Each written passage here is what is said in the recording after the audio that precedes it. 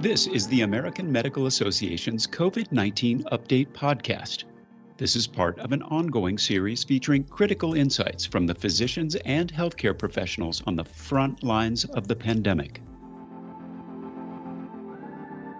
Hello, this is the American Medical Association's COVID-19 update. Today, we have our weekly look at the numbers, trends, and latest news about COVID-19 with the AMA's Chief Health and Science Officer, Dr. Mira Irons in Chicago. I'm Todd Unger, AMA's Chief Experience Officer, also in Chicago. Dr. Irons, we haven't had to talk about milestones in a while, but it looks like we're about to approach another significant one.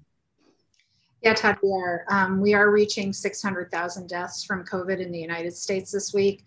This milestone serves as a reminder that even as the number of Americans dying of COVID has dropped from thousands to hundreds each day, the death toll keeps climbing.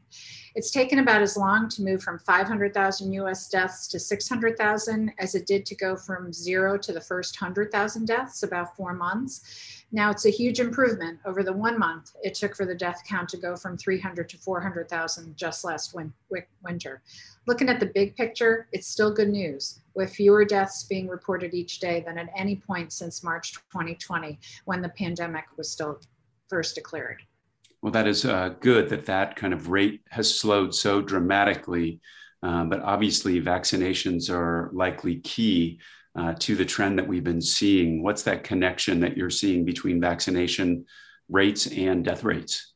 Oh, absolutely they are. COVID deaths are becoming relatively rare in some places that are basically tracking with the pace of vaccinations, which, as we talked about last week, varies enormously from state to state. Just to give you some idea of the variance, Vermont recently became the first state to partially vaccinate 80% of its residents 12 or older. It's now lifting all remaining state pandemic restrictions. But Vermont has been very successful at handling the pandemic throughout the last 15 months. A New York Times database shows that it has reported fewer cases and fewer deaths relative to its population than any state but Hawaii. In addition to Vermont, Hawaii and Massachusetts have given at least one dose to more than 80% of their adult populations.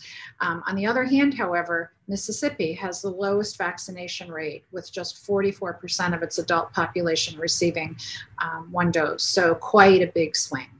I was talking to another physician last week on our COVID updates, and he was mentioning, you're still seeing folks come into hospitals that haven't been vaccinated, and just what a tragedy that is to see a death that could have been prevented.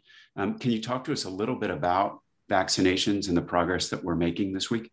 Sure. On Monday, the CDC said about 174.2 million people have received at least one dose of a COVID-19 vaccine, including about 144.9 million people who are fully vaccinated. Now, if you look at percentage-wise, all comers, all ages, that means 52.5% of all Americans have received at least one dose, and 43.7% are fully vaccinated. About 65% of people 18 and older have received at least one shot. And this is the number that President Biden is looking at to reach 70% by July 4th. However, administration numbers are less than what they have been. Providers are administering about 1.11 million doses per day on average, and that's about a 67% decrease from a peak of over 3 million reported on April 13th. Gosh, we're so close to hitting that goal. Come on, America. We're closing in on 70%. Dr. Irons, additional news on the vaccine front. We have a potential fourth option. Where the results were announced of its clinical trials this week. Can you tell us more about this new option? Absolutely. We've been waiting for this. Novavax looks like it could be a fourth strong COVID vaccine option. The company revealed the results of its trials on Monday, and it stated that its two-shot regimen was 90% effective at preventing people from falling ill in a 30,000-person trial conducted when variants had begun to circulate in the United States and Mexico. Vaccinated people were completely protected against severe and even moderate cases of illness, and there were no cases of hospitalization or death among people who received the vaccine. The shots also may be the most tolerable yet tested. Side effects included fatigue, headaches, and muscle pain, but reactions tended to be less frequent than those triggered by some already authorized vaccines. Do we expect them to then follow suit with, say Pfizer and submit for FDA authorization soon? Yes, but it's unclear when. At this point, our country is not short on supply with the other authorized vaccines. So while the vaccine was one of the 6 the US bet on early, it might likely have its biggest impact globally. The company said that it may not seek emergency authorization from the FDA until later in the summer or maybe into September. But in the meantime, the company is applying for authorization in Britain, the European Union, India, and South Korea, from what we hear. It's likely that by the time Novavax gets the green light from the US, it may be too late to contribute to the country's first wave of vaccinations, but many vaccine experts expect that with waning immunity and emerging variants, we may need booster shots at some point. And the protein-based technology used in Novavax may do a particularly good job at amplifying protection, even if people previously had been vaccinated with a different formulation. So this is all speculation. We'll hear more about boosters and other things, in the future. But this is good news. You took care of the nation. It's time for the nation to take care of you. The AMA stood by America's physicians and patients during the pandemic, and we're not stopping there. We're fixing prior authorization, leading the charge on Medicare payment reform, supporting telehealth, fighting scope creep, and reducing physician burnout. It's time to rebuild, and the AMA is ready. To learn more about the AMA Recovery Plan for America's Physicians, go to ama-assn.org/time to rebuild.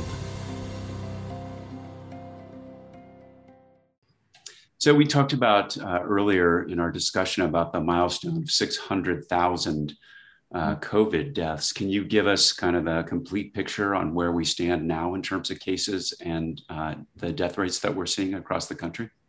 Yes, the current numbers today, 33,475,305 cases and 599,960 deaths, just shy of the 600,000 figure.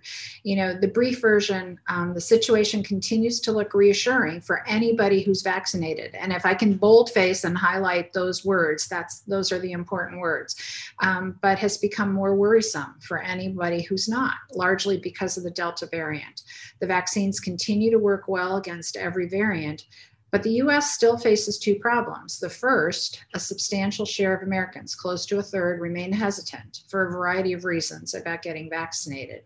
And those unvaccinated Americans will remain vulnerable to COVID outbreaks and to serious symptoms or even death. Second, the Delta variant is spreading rapidly within the US after having first been identified in India and now accounts for about 10% of cases. So this Delta variant, these new Greek letters, they seem to be scarier to me than just the numbered ones. But this is serious. Can you talk to us more about the Delta variant and what we're can expect to see here in the States? We know that it appears to be both more contagious and more severe than earlier versions of the virus. We're seeing patients becoming sicker and their conditions are worsening much more quickly. That's why many experts are concerned that cases will eventually start to rise as Delta becomes the dominant form of the virus. But again, the one very big piece of encouraging news, the vaccines continue to work extremely well against the variants based on evidence we have so far. The best performing vaccines vastly reduce the number of COVID cases of any kind and virtually eliminate death. The clearest place to see this pattern is Britain, where the Delta variant has spread widely and where the vaccination rate is high. In Britain, there is still no sign of an increase in deaths well after the strain has become dominant. The message is clear: get vaccinated. Well, in addition to that message, which is really the most important, any other key messages from the AMA this week? Yes, the AMA has issued numerous press releases and statements as a result of its June 2021 special meeting of the AMA House of Delegates, which is wrapping up today. We've captured all of that news in one place, and it can be accessed either through the AMA website or by clicking on the link in this episode's YouTube description. Well, thank you so much, Dr. Irons. That's it for today's COVID-19 update.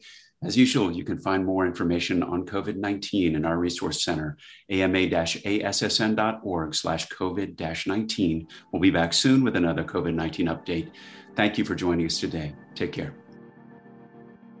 This content was originally published as part of the AMA's COVID-19 daily video updates. Find the latest at ama-assn.org/COVID update. Subscribe to other great AMA podcasts, available wherever you listen to yours, or visit ama-assn.org/podcasts. Thank you for listening.